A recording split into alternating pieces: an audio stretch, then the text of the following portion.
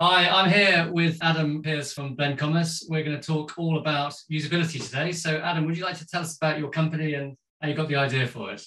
Yeah, fantastic. Thanks, Trevor. As you said, we started our e-commerce agency probably about 5 years ago.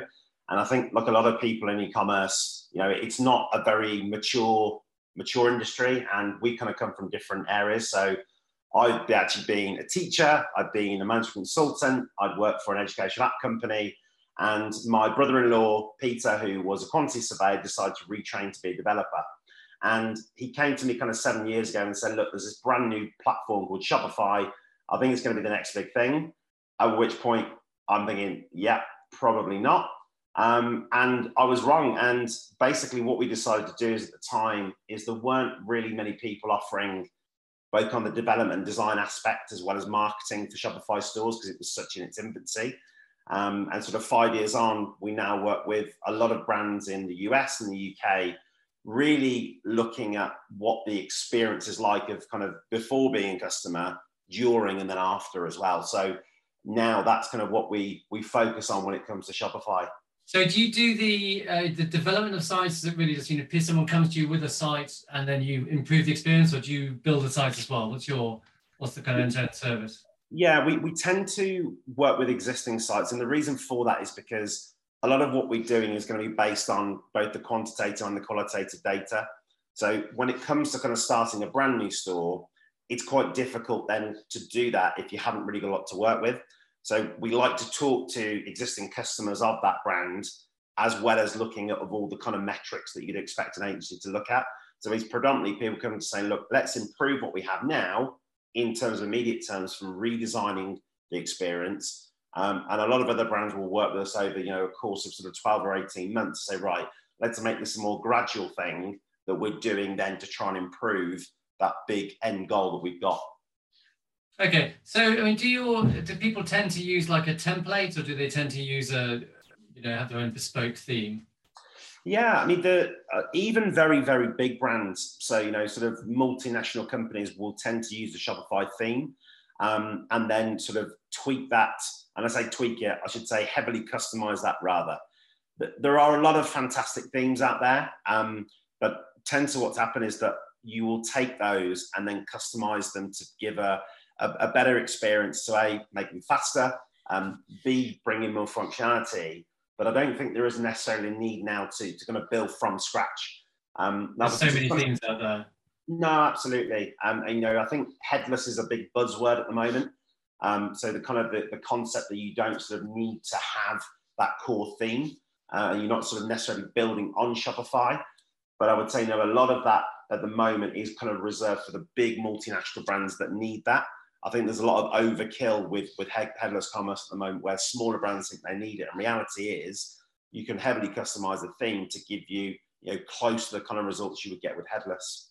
Okay. So, I mean, in the age of, obviously, I've been involved in websites for the last 15 years, right? Now the first one I built, I basically spec'd it all out and I got some developers to, do a theme for Magento and whatever.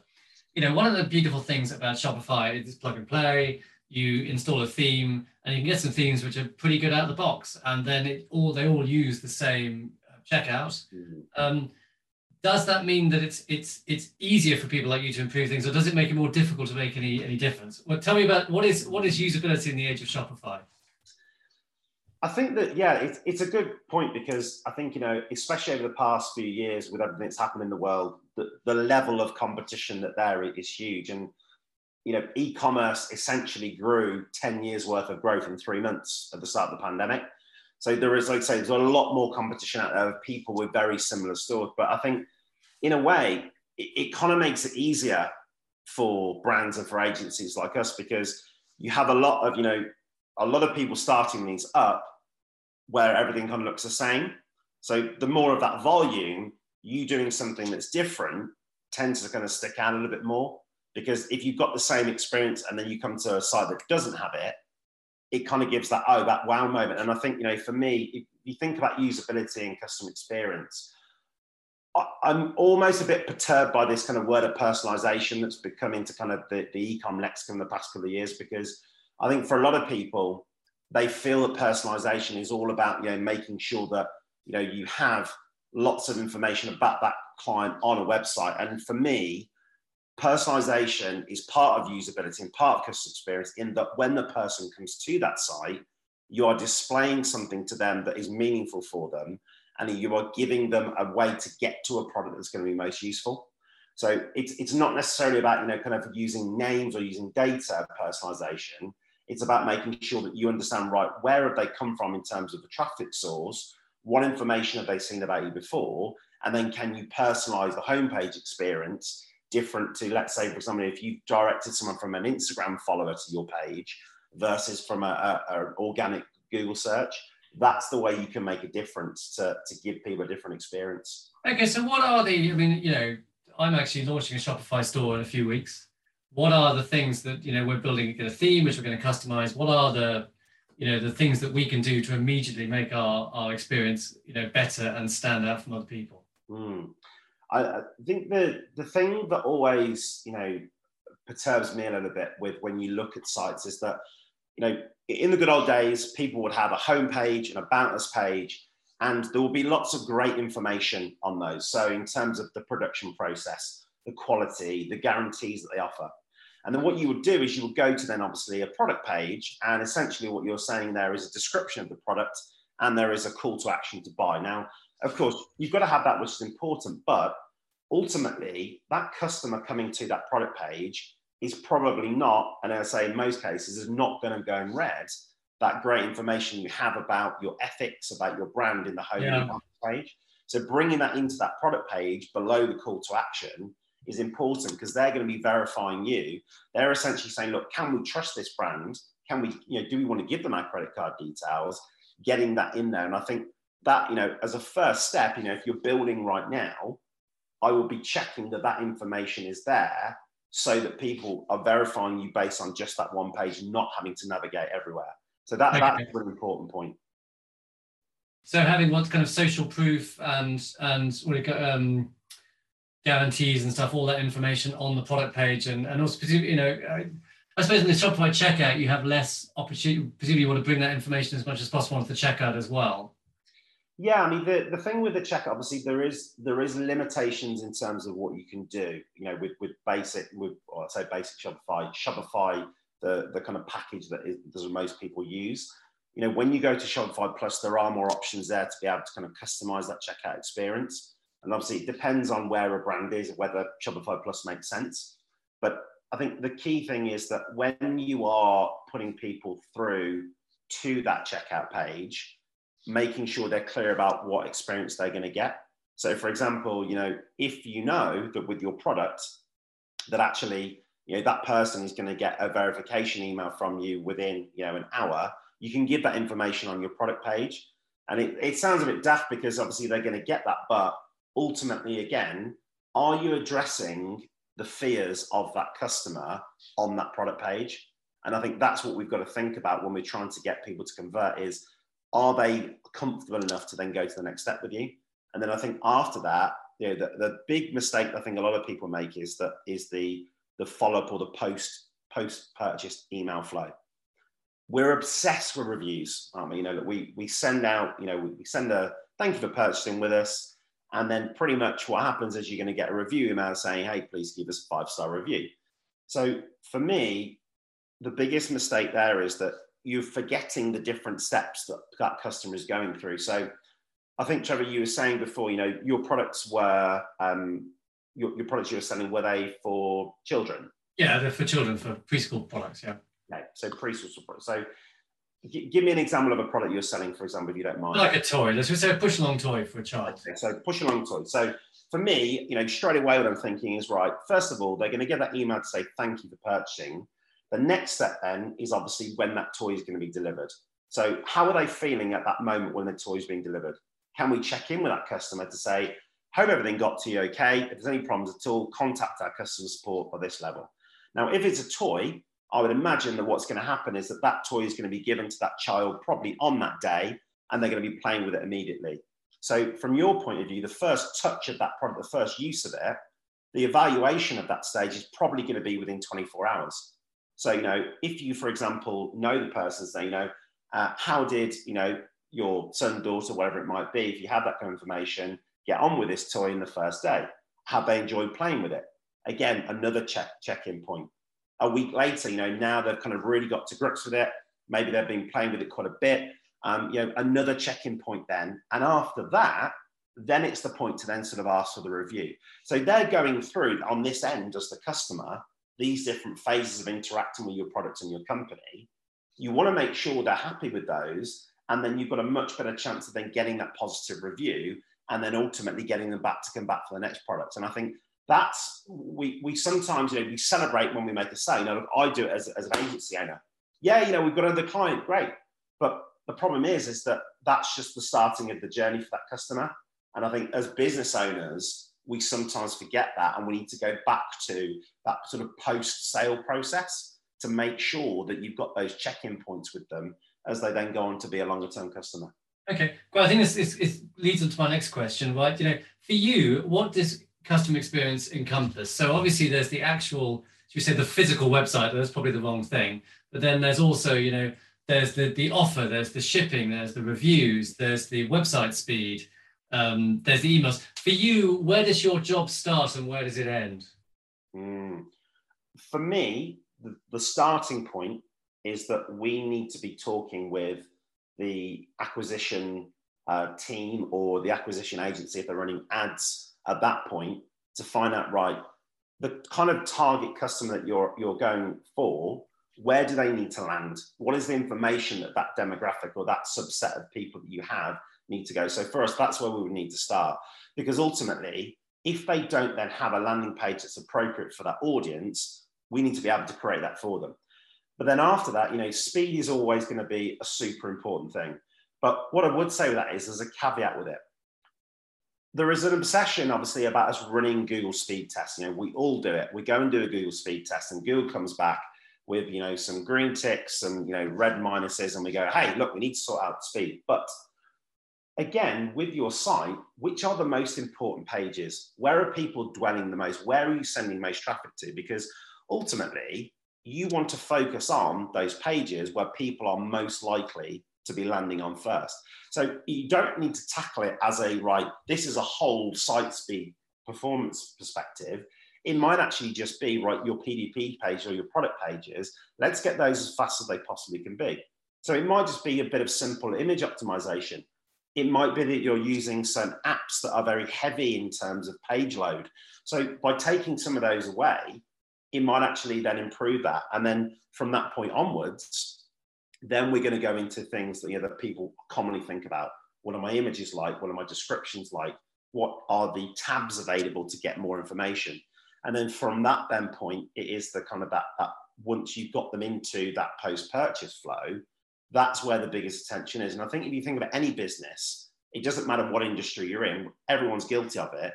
You put so much emphasis on that first part of, how do we get that customer in, that the budget and the thinking and the creativity tends to end at the point that they're committed to pay. So actually what we think about is that rather than looking at your spend, of looking after a customer being high here and then going all the way down low to the point at which they purchase, think about leveling that out a little bit more, because ultimately then you're going to have a much better chance of, if you pay to bring a customer in, retaining them. And then obviously the cost of them retaining that customer is going to be very small in comparison to going out into the market and trying to bring new people in through acquisition. Okay.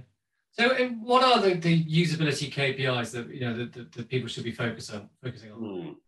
So the overall picture for us, when we kind of look at customer experience, we're looking at customer lifetime value.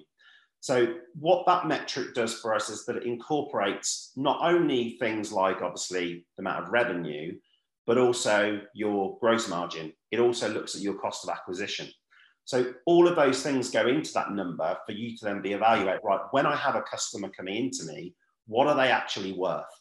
So that then gives a much better idea of, right, how much is it worth committing for acquisition? How much is it worth committing for retention to understand how much they're going to bring in?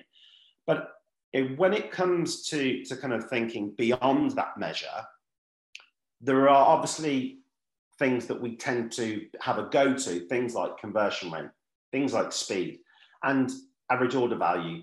they all kind of fall into customer lifetime value. But I think the problem is we kind of get a little bit obsessed with one of those. And conversion rate is a prime example because, look, ultimately, yes, you could increase your conversion rate by 20%, or, your conversion rate goes from 3% to 4%. So fantastic. Yeah, it means that, yes, more people are spending, but do you still have the same level of traffic? In which case, that's not a good thing. Do you also, as well, with that, how much are you paying to acquire those customers? And I think this is kind of a little bit of a disease that we have in e-commerce, is that there's, when you go onto Facebook and Instagram, you see all these gurus with their, rented Ferraris and rented Lamborghinis talking about, I bought my Lamborghini. It's mine. Exactly. But it's for me, it's completely smoke and mirrors because, let's face it, yes, you might be able to bring in $1 million worth of sales, but if it's it's cost you $950,000 to do that, plus your effort, well, what's the point? Yes. And I think that's what we've got to get away from in e-commerce, of thinking about it in that sort of, that kind of shallow metric that I think conversion rate is. Okay. So what's your preferred metric? What would be your 3 go-to things you'd look at a new site? So if we're looking at a site in terms of making sure that the customer experience is great, the end goal, of course, is customer lifetime value. But the things that we want to be looking at are, number one, what is the average order value at that stage?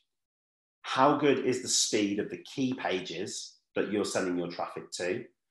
And then finally, what actually is your cost of acquisition when it comes to bringing customers to those sites? Even if you don't look at customer lifetime value, those 3 things are going to give you the biggest understanding of what you then need to do. So, if it is, for example, looking at the AOV, you can see the average order value, what level it's at, and if it's going up and down, analyzing that based on the different customers that come in, that's going to be super important, because what you'll always see with any company is that the average order value of a customer will usually be dependent upon what traffic source they come from. And equally, if you get more deeper into the data, so looking at things like RFM segmentation, where you're looking at that recency, the frequency, the monetary aspects of a customer, different groups will behave differently, and you can then target the most important group. So it is about starting small and then getting bigger. But for me, those would be the 3 things from an initial point of view I'll be looking at. Okay, so I'm going to ask you some questions that I'm interested in usability. Okay, free shipping or not free shipping in the UK? So for me, the free shipping question is all about margins. And the biggest thing that I would say is that you want to be looking at your thresholds. And the thresholds for me should always, for free shipping, should be about pushing up your AOV. So if, for example, you look at your store and you're saying, right, currently our AOV presently is £45. Now, from that perspective, if you then look at it and say, well, actually, if we can then increase that AOV to £55, what impact does that then make on my margin? So then it makes sense for you to sort of analyze, right, does that free shipping point work out? And I would say that is the way to use free shipping is about pushing up the average order value opposed to anything else. What about, okay, so my experience is with, obviously if you I was talking about free shipping over to free shipping for everything, right? Should you, my question is, should you include the shipping in the item cost? Thereby, have like a landed price that people just see, and that is the price. Does that convert better, or how does that affect the conversion rate if they get to this checkout and they find they have to, pay £5 and they have to go and find another few items? Real life problem I have. No, I mean, okay. So for me, what I'd be saying is no, to not lump that in, because the reason being is that because Google Shopping has become so prevalent now, and the way people are searching is then also going into Google Shopping and listing by price. Ultimately, then you are then giving yourself a disadvantage because you're being pushed down that list. The thing is, though, that if you are doing the right things in terms of explaining to people why it's you they need to come to, is there guarantees? How long have you been in business? What are the products that you offer? What is your loyalty program? What are the rewards of being a customer with your brand? Then actually going to that point of saying, okay, well, yes, there is going to be shipping, and being clear about that before they get to the checkout process. for me is always going to be the winning formula, because ultimately, again, your customers, when they're in that phase of kind of making that decision of who they're going to shop with, yes, okay, you know, price is going to be a factor, but ultimately price tends to be the first thing that people look at in terms of their verification. So yeah, for me, my answer would be is no, have that shipping as additional, but also try to have options with your shipping, because there might be, you know, that standard shipping, the expedited shipping. For me, that's part of the customer service. You're giving them more options to be able to get that product sooner or faster depending on their needs. Okay, right. Next question, loyalty programs. Yes or no? Loyalty programs are generally very poorly done. And what I say with that is that, you know, the common thing with loyalty programs is, let's have a loyalty program. We'll offer some points when they buy, and then we'll give them a discount of £5 every time they get to the number of certain points. Two problems with that. One is, do people sign into their loyalty program rewards and do they know how many they've got? No. If I ask the average UK Tesco Club Card member, how many points have you got? They would not have the foggiest, because ultimately the communication you get about what you have there to use isn't available. So when it comes to loyalty programs, the key thing for me is that you need to be, if you're going to do it, number one, have a tiered program. And what I mean by that is that as you spend more and go through a particular chain, you then basically get access to different certain benefits. So a good one there, Trev, you know, and we've done this with brands before, is that when you get to kind of their silver tier in terms of how much you've spent, you then get free shipping on your products. So that's kind of a benefit you can offer. The other thing as well, you know, that I think is completely underutilized with loyalty programs is, are you able to give them something free that is a lower cost or lower impact on your margin than giving them a discount? And I'll give a good example of this is Sephora. So Sephora, what they do is that when you reach the top level of their beauty loyalty rewards program, they will send you through in the post a secret lipstick. And what this lipstick is a shade that isn't available anywhere at all in their retail stores and online. And what it basically does for them is that, A, it signals to that customer, okay, you are now one of our most important customers. It creates a big social media buzz for them, and it gives that customer that great feeling of, oh, well, hey, I've got a free product, and this is actually an exclusive product. Now, if you think about that production cost of a lipstick versus going out to all those customers with saying, well, actually, we're going to give you 10% off your next order, or $15 off, $20 off, the impact on the margin there is going to be a lot more extensive. But actually what you're doing by doing that is making people feel more special, but getting the benefit of encouraging them to stay with you as a loyal customer longer, opposed to kind of these throwaway discounts that we tend to give. So yeah, loyalty programs can be good, but they need to be planned out in tiers, and there needs to be a real tangible benefit of working through those tiers. Just giving out points, frankly, waste of time. Okay, that's good. Two more questions. Payment options. Should you have multiple? How many payment options is enough payment options? What is, you know, so okay, for example, just about to set up a Shopify store, we used to accept, you know, credit cards through Stripe, and we used to do PayPal, and we have done Amazon Pay, but no one really seemed to use it, and it was expensive. So now we go to ShopPay. ShopPay basically, if you use ShopPay, it's 1.1% or something. If we want to use PayPal as well, we have to pay an extra 0.5%. So we're thinking we'll just use ShopPay, right? What are the payment options you think that everyone should be offering? Should we be, is it important that we offer PayPal as well, or ShopPay or something? Yes, I would say if you can offer as many different payment methods as possible. Now, I know that's not what you want to hear, because obviously... No, I don't want to hear that, you're right. Yeah, just agree with me. So we have this conversation a lot because, you know, ultimately the different payment providers will take different levels from you. But the reason I say that is that, again, for those new customers that are coming in, what that does is two things. One is that it instills that trust that they're going to have a secure checkout experience, because some customers may not be familiar with the limited ones that you have. But secondly, it also then is giving them another option to use from a customer experience point of view. And if you're kind of closing them down to that one channel, you know, for example, American customers we find particularly are very keen on using PayPal. I think there is less, there is definitely some sort of brand loyalty to that in the UK. But I would say that that is a sign for them of kind of that trust. It's almost like kind of an SSL certificate. You know, they know the site is secure. I think similarly now, you know, the thing with Apple Pay and Google Pay, it's that kind of convenience level. And I think kind of particularly with the kind of, you know, the younger millennials and sort of Gen Z, Gen Z generation, there is an expectation that that will be there because they're managing their finances by simply looking at their phone. So yes, you know, it is a pain because obviously you have to have those available and there is more cost there with it because you're paying those processing fees and then giving, you know, a different percentage to Shopify with it. But ultimately, is that better to cut into your margin at that point rather than losing that sale if you don't have those options available? Would be. So what would you say? You would say, okay, from my point of view, so Shop Pay or for credit cards, say, you think PayPal, would you go for anything else? Yeah, so Shopify payments, Apple Pay. And that includes Apple Pay and GPay, doesn't it, I think? What about, do you think Amazon Pay? Or do you think just a credit card option and PayPal, would that be sufficient? Yeah, I think so. I mean, look, the thing with Amazon Pay is that we tend to recommend Amazon Pay when you have a brand that has done very well on Amazon and is trying to migrate customers over to a Shopify store.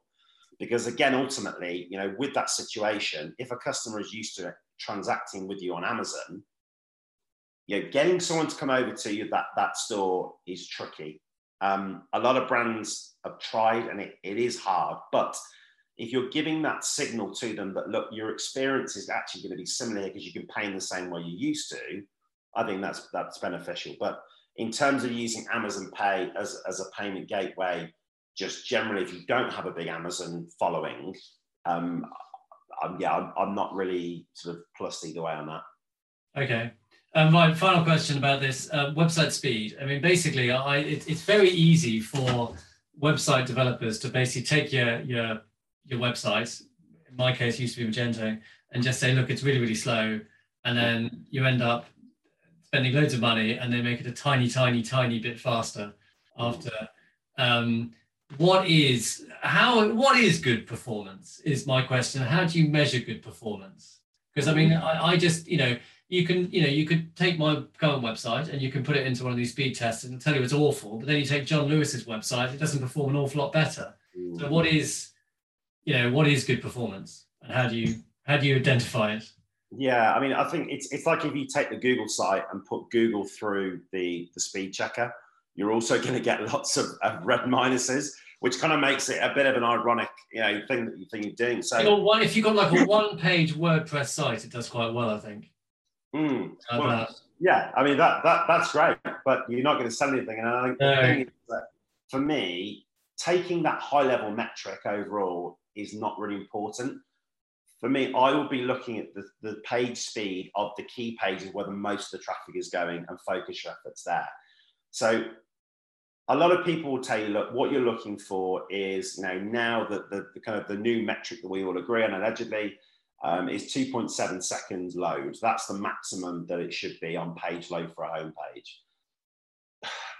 The difficult thing with it is that with techniques that are used in Shopify, you have things like lazy load.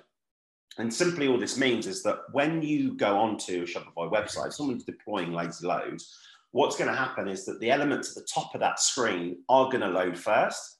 And actually, the customer is not going to see, but the stuff at the bottom of the page is still loading while they're reading at the top. Now, that experience is great because I can see the hero image, I can read the text, I can click on the call to action. But from Google's point of view, your page has not loaded that first page. So that's why you've got to look at the speed reports with a bit of a pinch of salt, because you've got to actually look at what that experience is. And I think things like user testing, which you can do with, you know, lots of different companies offer it, you know, sort of virtually, and getting people, real users, to interact with it and record their experience, because that for me is going to be the better measure of test. And yes, that isn't, you know, it isn't scalable to get bags and bags of quantitative data, but that's going to give you a better impression of what needs to be done. But honestly, you know, when you think about Shopify brands, majority of traffic that people are sending to is going to be that product page. And there are always so many things you can do there to improve that speed. Typically, so is it, because I mean, obviously with Shopify, you don't have, you know, on the lower levels, you don't have access to the back end, what can you actually do on the shop page to, to really improve it? What are the key things? So the key things on the actual product page, number one is always going to be image optimization. A lot of people will go. Are there plugins for that you can use, or? There's lots of different ones. I think there's one called SweetPix, which a lot of people tend to use. And all that will do is basically take down, if you've got really high resolution images, it's not going to take away a lot of that quality. But what it will do is take away a lot of that impact in terms of the size of the file. So therefore, that product page is going to load a heck of a lot quicker. The other thing as well is that when you are using apps like review apps, for example, and you've also maybe got an on-site chat widget, those two things together, again, have a very high load. Now, what you've got to think about is that, right, if I have, for example, reviews, if you're using like a heat mapping software, like, for example, Lucky Orange or Hotjar, looking at that and saying, well, actually, are people clicking on all of these reviews? Now, what you can do with a lot of review programs is that you can limit the amount of reviews that load on that page. Straight away, you're going to benefit there because you've lowered the code that is coming through, and that's going to speed it up. What a lot of people do is that they will allow 10 or 15 reviews on a product page. Frankly, who has ever read through 15 reviews of one product? You look at maybe 2 or 3, and you see this when you look at heat mapping, and actually what a lot of people do is that they literally skim past that. It's almost like a sort of a subliminal message that's coming through, that they see the stars and, okay, that's good enough for me. So I think being lean with the information that you put on there from an app point of view, that's what we need to think about on those product pages. And a lot of people will have things like,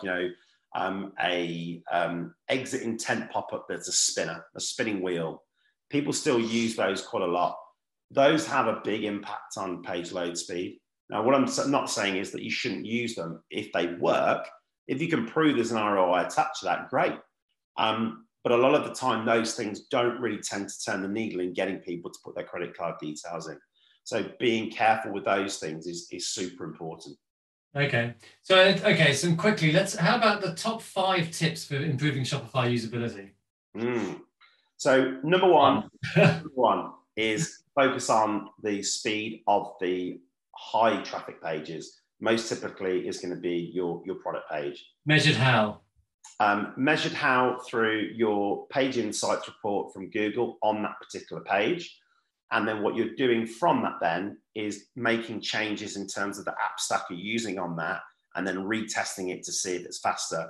Or one of the many other free speed tools are out there are perfectly fine for doing that. But use one tool and use the reporting from that. Do not go and use 3 or 4 different speed tools, because each will tell you different things. What you're looking for is the improvement within one tool to get there. So for me, that's definitely the first thing you should do. The second thing is go and pull all of that key information from your home page, your About Us page, onto the product page. Now, that's not going to give you a big load, because a lot of that is going to be text-based copy and you'll be paraphrasing it. Things like, for example, your trust indicator icons that you're using on your home and your About Us page, bringing those into the product page is super important. So that's kind of the next phase of the journey. The third thing is that when it comes to your call to action button or your buy now button, what is directly below that buy button? And a lot of the time, people do not include things like whether it is free shipping or not, whether there is any kind of guarantee, whether it is handmade in Britain, handmade in the USA, because ultimately those bits of information that you have there, is really your last message to someone before they're deciding whether they're going to click or not. So that's the next part of that experience. So I think that would be my third tip. So the buy now buttons, put some messaging underneath the buy now button. Yes, a lot of people will leave that blank. And the problem is at that point is you've got to remember that the person's eye is going directly around that buy now button. And if you're giving a message which is making them feel good and feeling they trust you, that's why you'll see with really good brands, they'll have little green check marks or check boxes below. Because again, think about it from a psychology point of view, right? You're saying tick green, tick green, tick green, good, okay. Being positive is a good thing, I should be doing this, right? The inclination then is that if you've got that green light to do something, you're going to go ahead and do it. So that would kind of be my third thing. The fourth thing is, and this, if anyone who's going to do anything around customer experience, look at your post-purchase flow. And we talked about it before, Trevor, you know, with the example with the toy. What I would say you would do is, you know, if you're listening to this and thinking about your brand, go and think about what it is like as a customer to get that, and then what you're going to be doing with it. Now, whether it's a toy, whether it is a new pair of trousers, whether it's a food product, the point at which you're going to interact with that in the first taste, on the first touch, on the first wear, is going to be very different. And then the usage of that and the frequency of usage is going to be different.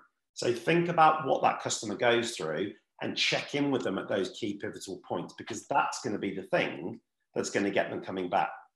And then I would say that the last point is that when it comes to kind of, you know, the much further point down the line is that what are you then doing for those customers who have come back to you for the second time to get them through to the third, the fourth, and the fifth time? And for me, that is always going to be about trying to then give them something additional from a customer experience point of view, like going out to them and saying, hey, it looks like, you know, you bought the brown pair of shoes and the black pair of shoes. We wondered actually if you'd be interested in this great new pair of tan shoes that we brought out, which are very similar. Right, okay, makes sense. You know, you're listening to me, you've seen what I've purchased. There's something here that I might be interested in. What kind of tool would you use to do that? There's quite a few things now. A lot of the time we will use Klaviyo for email marketing, and Klaviyo has got within there its own kind of product recommendation engine. You can actually change that to be what you want it to be. And I would say that curating that is a really good thing to do. Now, for example, what you can do is if you look at your sales data and say, well, actually, we can see a pattern here is that when people go in and buy, you know, that Scuttlebug, I'm thinking about things that my little girls use, is that they then typically will then tend to go on to buy when they're in 6 months' time, the child's first bike, for example. So if you know that that's kind of trajectory that that type of customer is going through when they buy that product, you can then do those product recommendations yourself. I think the worst thing in the world is that when you know, and a really bad company at this, and I'm sorry guys, but the name's gone out of my head, Wayfair are terrible at this. If you ever buy from Wayfair, what will happen is you'll get an email from them with product recommendations in from 6 or 7 different categories. And then there will be 3 or 4 products in each of those categories. Now, I get recommendations from them. The last email I got for rugs. The only thing that I've ever bought from Wayfair, believe it or not, was a toilet brush holder for my bathroom and kind of a soap dispenser matching set. So what indication have they got from me that I'm looking at and saying, well, that I would then want to go and buy a rug? So it's about, you know, that making sense of what are the likely things that they're then going to buy next? What's the next thing in that journey you want them to go down with you? So just being sensible with it is key. So let me tell, okay, so what is the site that you've done you're the most proud of in terms of usability that ticks all the boxes? Really good question. I would say a great site that we've worked on most recently is probably the Aquarium Co-op site. Now, we've worked with them for quite a while, but the thing with Aquarium Co-op, they're kind of one of the US's biggest online aquarium retailers. So it feels like it's quite niche, but what we've done with them is that we know, based on the fact of the content they interact with on that blog, on that site and the blogs that they've read, the kind of products they're then most likely going to be interested in. And it's not about pushing product down their throat. What it's about doing is actually people are very much wanting to read up and be knowledgeable about being a hobbyist in kind of having aquariums.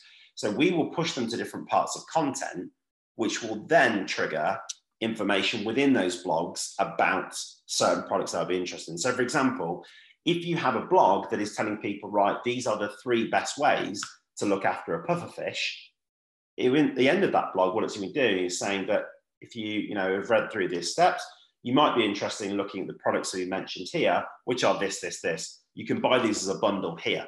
So, right, I've consumed that information. I know what I need to do. Now, as a brand, you are giving them the tools to be able to do that thing that you just described to them.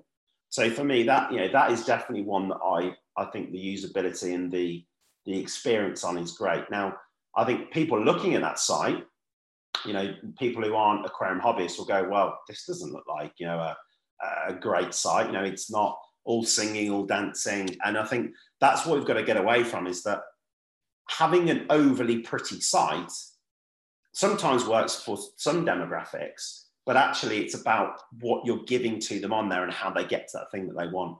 And I think that would be my kind of parting advice, is that it's not what appeals to you, it's what appeals to the customer audience. Exactly. Okay. Right, last question, and this could be anything, right? On this day when Putin's trying to start World War III, what has inspired you recently? Wow. Inspired me recently. And do you mean a person? Do you mean a thing that's... It can be absolutely anything. I really thought Ted Lasso was a great TV series. It just made me, just cheered me up. There you go, anything. I love it. Books that we should read, music we should listen to. It could even be more than one thing if you're feeling extra specially inspired. Yeah, I think one thing I've been inspired with most recently is I went to an event yesterday in London with my business partner. It's something that we've kind of run, which is sort of for different e-commerce tech partners and agencies. And the thing for me yesterday is that we took a couple of members of staff with us who have never done anything like this before. And they've only been with us a short period of time. And for me, I really kind of saw them come out of their shell yesterday, and actually saw them open up and walk around a room and have really good conversations with people. And I think the thing is, you know, that when you work in a company like ours, where it can be quite insular in respect, you're just focusing on those websites. We don't really have face-to-face meetings.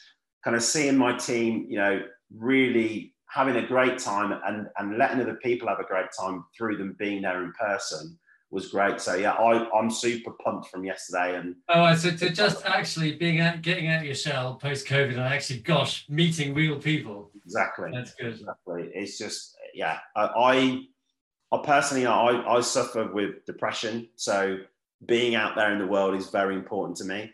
So these past few weeks, when we start doing it. Water swimming as well is apparently good for that. I've heard. I'm chicken to do it though, Trevor. That's the problem.